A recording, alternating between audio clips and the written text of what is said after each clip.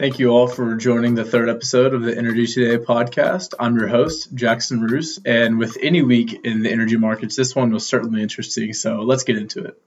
First, I want to take a look at the WTI index, which again is the West Texas Intermediate Crude Index, which is the U.S.'s primary gauge of crude prices. So going into last week, crude prices were pretty flat. Prices were hovering around $40 a barrel. The previous week, Pfizer announced a vaccine, which we saw massive fluctuations in the energy markets. So on Monday, Moderna announced a 94.5% efficacy rate vaccine for the coronavirus. This places it up there with Pfizer's, who has since come out saying that their vaccine is around 95% effective against preventing COVID-19. Now, why the sudden change? Because initially, Pfizer's vaccine was around 90% efficacy. This could just be the companies pivoting against each other, one trying to make their vaccine seem at least 0.5% more effective, not quite sure there. But for the oil market and the broad stock market in general, they're very focused on vaccine news. And it is fair to assume that more vaccine news will come in the near future, reflecting a sort of a light at the end of the tunnel of the whole this whole pandemic. So after this announcement, we saw WTI spike to around $42 a barrel on the Moderna news. And this reflects anticipation of more increases in oil prices going forward, as far as the oil markets responding well to vaccine news, reflecting likely increases in oil prices going forward. Most importantly, though, we can stimulate the economy all that we want, but until people's lives return to normal, until they go buy more gasoline and make more trips around their towns and travel, we will not see broad oil demand recover, which would then result in increase in crude prices whenever oil demand begins to recover. But most importantly, right now, things are looking better going into 2021, and I expect WTI to increase quite a bit. I would imagine around $50 a barrel being a new normal as we kind of come out of this crisis. It might even be a good time to pick up some specific oil companies who have been operating well within this environment. So definitely something to take a look into. So next, I want to take a look at Saudi Aramco. Saudi Aramco is officially known as the Saudi Arabian Oil Company, which is a multinational petroleum and natural gas company and one of the largest companies in the world by revenue. They are also conveniently the world's largest oil producer. They recently raised about $8 billion in debt at yields that are higher than the Saudi government's. They did this to fund its $75 billion yearly dividend to its shareholders. And for those that don't know a lot about dividends, this is a massive amount of dividends to promise your shareholders. So they initially promised this whenever they launched their 2019 IPO to really lure investors in. And this IPO, for those that weren't tracking it, was a huge deal in the energy space because this very pivotal oil company had been completely owned by the Saudi government. So in the IPO, they sold 2% of themselves to the public. And many assumed that this was a sure bet at profits and hence an appreciating stock price because it's such a large producing and relatively stable company. But this really hasn't been the case, considering that their stock price is just a hair below where it was whenever it issued.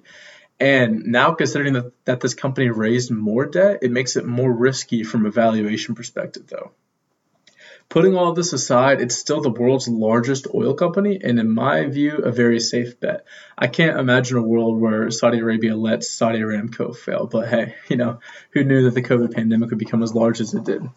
So looking at this debt issuance more in depth, the reason why I find this interesting is because they raised this debt at a yield higher than similar maturing bonds than the Saudi government. And this is pretty characteristic of all bond issuance.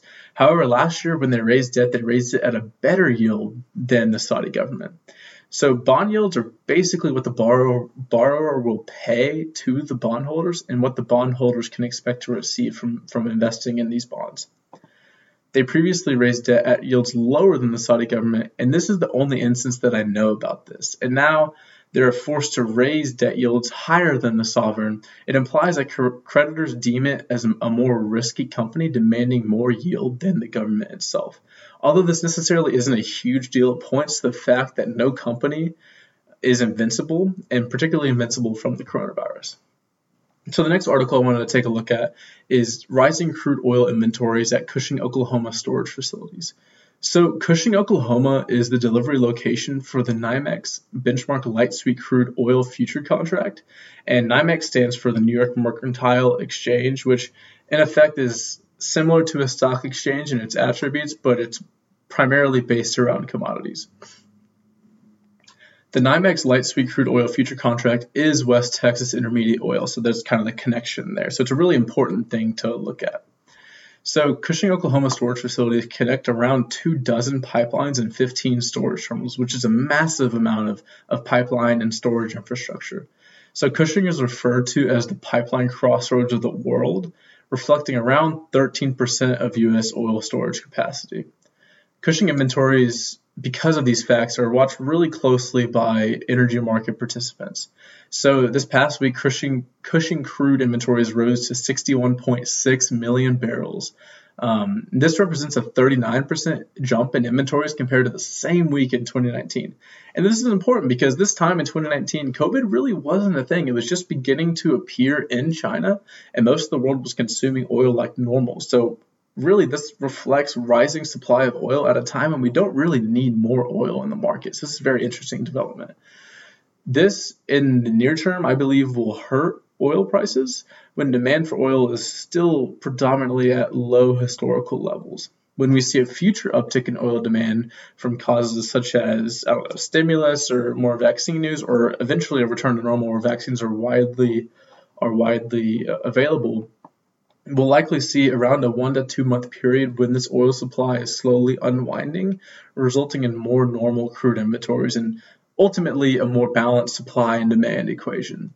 So looking at what light sweet crude means. So light means that the oil has low density and flows freely at room temperature. Light oil is typically more sought after considering that it contains a higher percentage of hydrocarbons and can be converted into more refined petroproducts such as gasoline.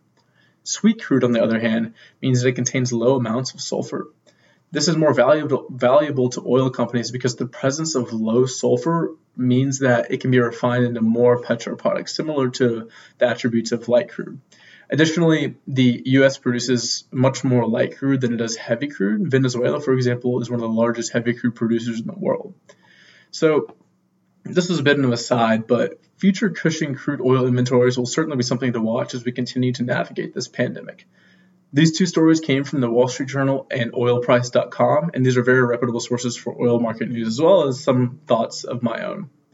That's all we have for today's episode. I know it's a bit of a shorter one, but the impact was still there. And thank you for listening in on this week's episode of the Energy Today podcast. Be sure to follow us at our Twitter account at EnergyToday3 to stay up to date on more weekly market news and kind of what's going on from my perspective.